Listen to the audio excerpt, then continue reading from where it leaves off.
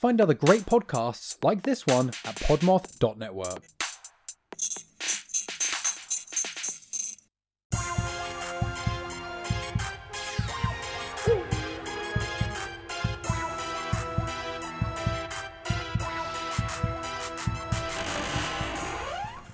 Oh, hi! If you're looking for another spooky and funny podcast to add to your rotation, check out Anything Bones, now part of the Podmoth Network. Hey Boneheads, I'm Sophie Schwartz. And I'm Caitlin Hart. And we're the hosts of Anything Bones, the podcast where we talk about bones and bone-related topics. Soph, what are bone-related topics? Thank you for asking, Caitlin. This can be anything from mausoleums to murderers, famous skeletons to cadaver dogs. Bone churches, mummies, serial killers. You'll hear about them all. And sometimes we have guests stop by and tell us their favorite bony tales. Check out Anything Bones on Apple, Spotify, Stitcher, iHeartRadio, or wherever your little heart desires. We release new episodes every Saturday. Bon voyage! Hey, what's up, you guys? I'm Catherine. And I'm Haley, And we are Saturdays for the Ghouls. a Podmoth podcast. How are you doing, Haley? I'm all right. How are you? I'm also all right. That's the sign that both of us fucking hate our lives right now, but it's fine. Where's the lie? Listen, you don't gotta put us on blast like that. We're real. Okay, Well if nobody knows that we hate our life already. True. Well, we were gone last week, and we missed you. We missed all of you guys. Okay, let's get down to business. Let's To defeat down to The business Huns. to defeat the Hun. Yeah, Yeah, sorry. to send me daughters. Okay, we're not gonna sing today. Too late. Okay, are you ready? Yes. Okay. It's True Crime Week, in case anybody was wondering. If you haven't devised, that's True Crime Week. Let's just get into it. I'm not going to tell you the title of this true crime. I mean, you will have read the title if you read. If you don't read, you won't know. So we're going to talk about a man, and his name is Arthur Duperrault. Arthur Duperrault. He's an optometrist, which is an eye doctor, and he's from Green Bay, Wisconsin.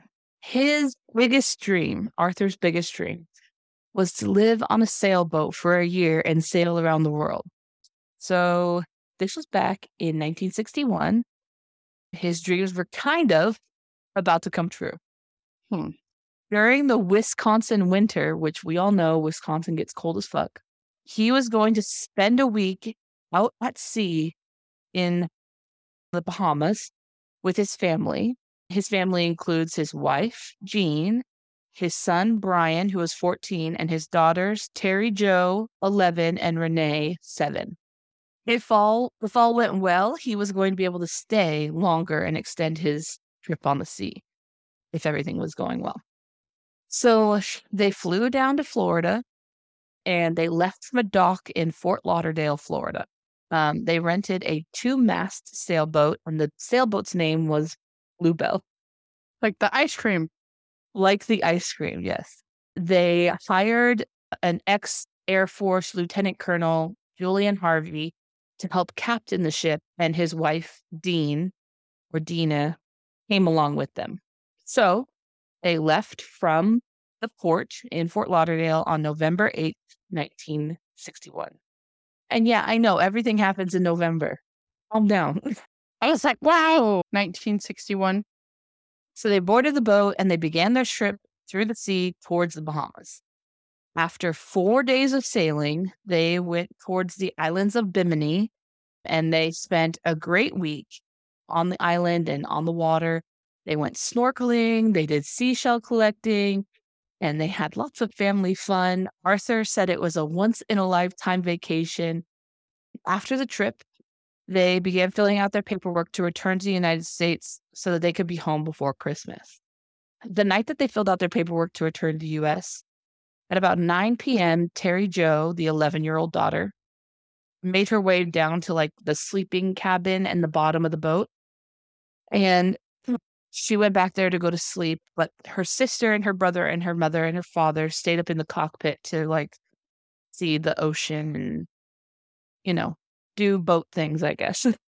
Do boat things. Terry Jo was woken abruptly to the sound of her brother yelling, "Help, Daddy, help." And then the sound of like running and thudding and like stomping, and then silence. Nothing. So Terry Jo was really scared. She was in the bedroom all by herself. But after about 5 minutes, she was like, I gotta, I'm stuck here. So I gotta figure out what's happening out there. So she like tiptoed out of the room. And right as she opened the door, she saw her mom and her brother lying in a puddle of blood in front of the door. So she tried not to look at them because she didn't want to see it. She knew that they were dead. She continued to look for the rest of her family, so she went up the little stairs and opened the hatch, and she, like, peered around, and she saw more blood, but she didn't see any more bodies, and Julian Harvey, the captain, was like he pushed her back into the stairwell and was like, "Stay down there, you have to stay down there. Like, something's happening, you have to stay down there." So she, like, didn't wanna look at her mom and her brother, and she went back to the bedroom because she was scared. She was 11, you know? Right. Soon, she started hearing, like, sloshing sounds and the sound of, like, water and the smell of gas, and that meant that the bottom was starting to fill with water. So, she saw Julian Harvey come down the stairs, and it looked like he was carrying a rifle, and he kinda, like, looked around, and then he went back upstairs. And at this point, she was, like, in the back room, like, with the door closed, so maybe he didn't see her, maybe he couldn't find her. So, she had waited to the point where the water had risen to the height of the mattress in that sleeping cabin. And so she had to wade her way back to the staircase if she wanted to get out. And so she went back up to the stairs and went all the way back up, and she opened the door, and she was like, "Are we sinking?" Like, to whoever was listening, because she didn't know who was she knew her mother and her brother were dead.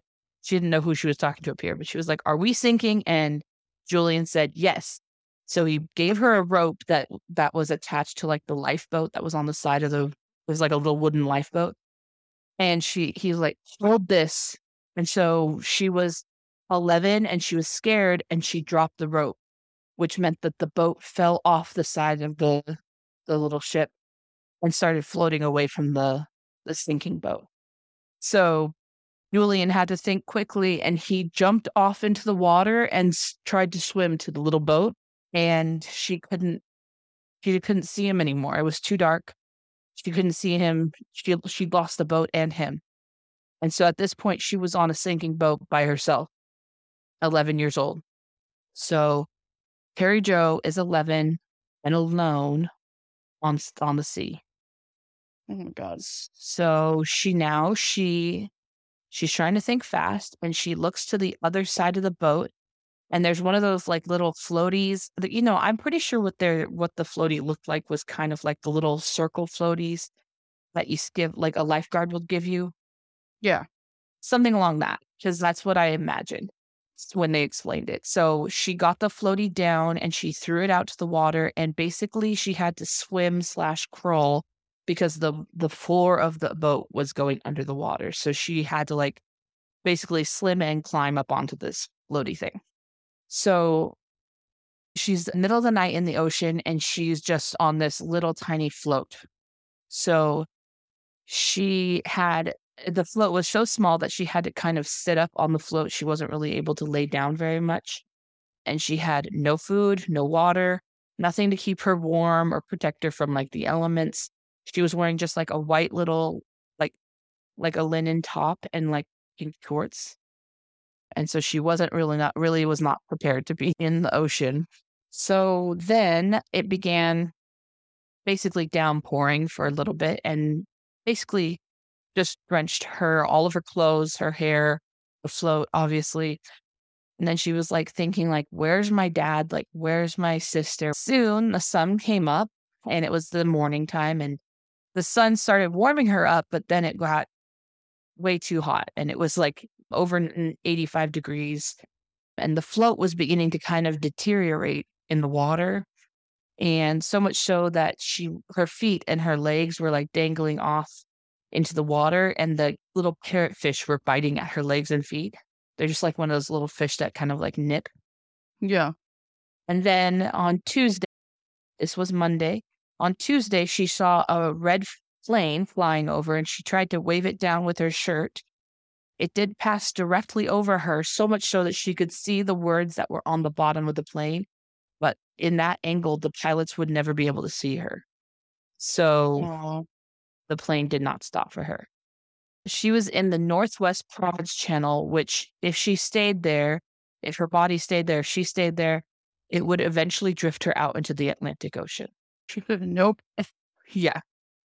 On Tuesday afternoon, she saw a little ghostly figure just under the water, and it was a little family of porpoises, little black eyes, and she said that she felt very comforted by them being there, and they stayed around her for like hours. And after hours in the sun on Tuesday, the sun finally went down, which was a relief to her burning skin, but it was also the height of like scary time, Yeah. scary nighttime. And no one knows if she really saw this or if she was hallucinating, but she saw lights in an island in the distance. And so she started trying to paddle towards it. And eventually she just kind of passed out because she had literally nothing to she had no energy left after basically floating in the water in the sun all day with no food and no water. So the next day and a half, Wednesday and half of Thursday, she moved in and out of consciousness, and she just was basically on the brink of death. And on Thursday, she woke up and she saw a really big figure above her and faint voices, and then these big, strong arms pulled her out of the water. And it was a boat of people, and they took her to Miami Hospital, and she recovered. The day after the ship sank, though, an oil tanker spotted a wooden boat. And they got closer, and they found Julian Harvey on the wooden boat. He told the Coast Guard that he was a sole survivor in a boating accident, and that a mast collapsed on top of everyone on board, and the gas lines ruptured, and the boat caught on fire. But he was able to dive onto a lifeboat, but everyone else was trapped on the sinking ship. When Julian was made aware of the fact that Terry Jo survived and was in the hospital and she was recovered, the next day a maid entered his hotel room and she had found that he had committed suicide. He committed suicide? Yes. Oh, okay. So police questioned Terry Jo about that night, and she told them her story, and they realized that Julian was in fact lying. And in fact, prior to the boat trip, he had been having a very hard time holding down a job and had come into some serious financial problems. He had also just taken out a double indemnity insurance policy on Dean, and that double indemnity means that there's like a clause in the policy that means if they die because of an accident, you get double the face amount of the contract. So if you take a $100,000 life insurance policy out on someone with a double indemnity clause, that means that if they die by accident, you get $200,000. That's crazy. Mm-hmm. So the police figured out that Julian had killed his wife, and that the reason he killed the rest of the people on the boat was that someone caught him in the act of killing his wife, probably Arthur. And so then he had to kill everyone who knew about the fact that he killed his wife and everyone on board. And I'm assuming he thought that Harry would stay on the boat and die as well, because there was no other boat left, after he swam out to it. Gee. So after her recovery, she went to live with her father's sister. And when she turned 12, she changed her name to, I think it's Tere, Tere, just as she wasn't associated with Terry Jo and being like that victim of Terry Jo. Yeah. And unfortunately, because this all happened in the 60s and we had like a zero mental health system, she didn't have any kind of therapy. She didn't have any trauma therapy. She didn't speak about what happened to her for over 20 years. So basically Jeez. when she was 30 something years old is when she started talking about it. That's wrong. Yeah, that's crazy. In 2010, though, she wrote a memoir called Alone and Orphaned on the Ocean. It was co-written by her and a survival therapist or something. It was like a therapist who also is like a survival expert. So they wrote it together and she was able to, tell people about her story. People speculate on why Julian didn't kill her. Some say it was because subconsciously he wanted to get caught. Right. But some also say that when she lost hold of the rope, he had no choice at that point. He had to go on the boat if he wanted to save his life.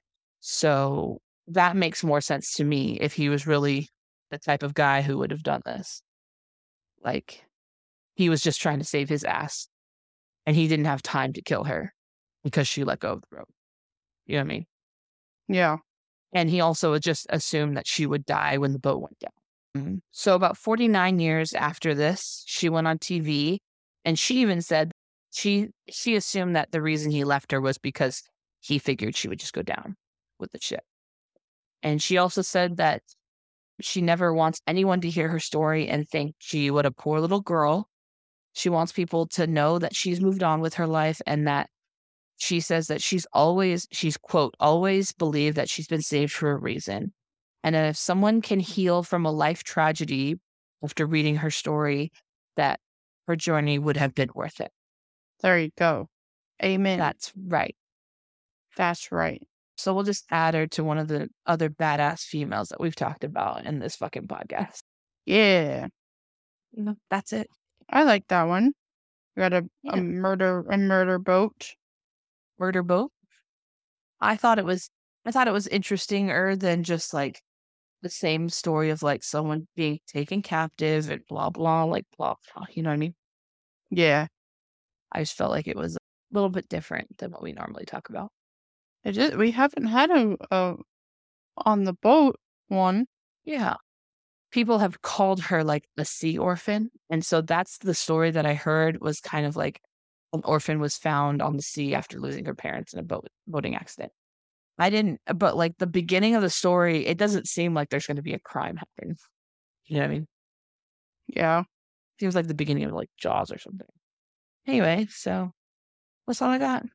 Well, thank you, Catherine, for bringing us that swashbuckling story. Inspiring story. Yes. I'm glad, yeah, it's sad, but I'm glad that she survived. Because I would not want that man to have $200,000. Yeah, and I don't know how much the insurance was for. Oh, right. That was just like an example of like what a double indemnity clause would be. Like it could have been more. However much money, that's also a red flag. Like, I always hated that. I saw that in so many CSI episodes where someone's spouse would die and then like the week prior they opened like a life insurance policy and I'm like, right. Red flag. And I was like, how much cliche could this man get? Mm-hmm. But, he's a coward. Mm-hmm. As we've seen in other cases, he's just another one to add to the list of fucking cowards. Yep. Can't even face the crime. Nope. Can't even face an 11-year-old girl. Can't even face her. Can't do the time for the crime. Yeah. We have one badass female, one coward to add to the list. And that's usually how it is. It's the coward man, and then it's some like survivor, strong badass chick. Yeah, exactly. Do you have anything to tell the spooky babes before we go? Spooky babes, we hope you didn't miss us too greatly. We are back at weekly. It's just been a crazy couple weeks for both of us. Mm-hmm. So we took a tiny itsy-weetsy little break, but we are back and better than it. Anyway, we hope you enjoyed our TikTok if you did watch it. If not, you can follow us on TikTok and watch me and Catherine just be funny and just go ham on some horror movies. It's so funny. It makes me laugh every time. I wish that we had recorded more TikToks while we were together.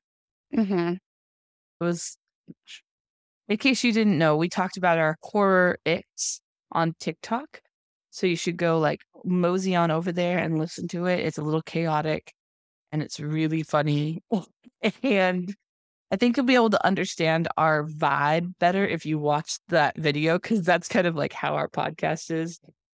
True. Like how we act when we're talking about stuff on podcasts. I know you guys have TikTok. Don't fucking lie to me. You have TikTok. I know you do.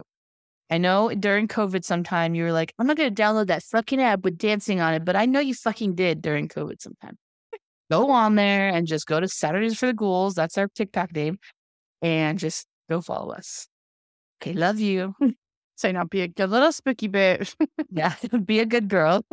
Okay. Yeah. Are you going to shout out one of our friends, our spooky babes? I do want to give a little shout out to a local spooky babe who is a friend of mine. Her name is Jess, and she's great. And she listens to every single episode, and it just makes me feel really happy that there's people actually out there that enjoy listening to our nonsense banter. Yay, Us. Jess. Yay, Jess. Yeah. Do you have anything else to tell the spooky babes before we go? We love you. Have a good life. See you next week. Have a good life. See you next week. And spooky babes, just remember, you matter. There's a reason why you're here. And the world is a better place with you in it. And we will see you In your nightmares.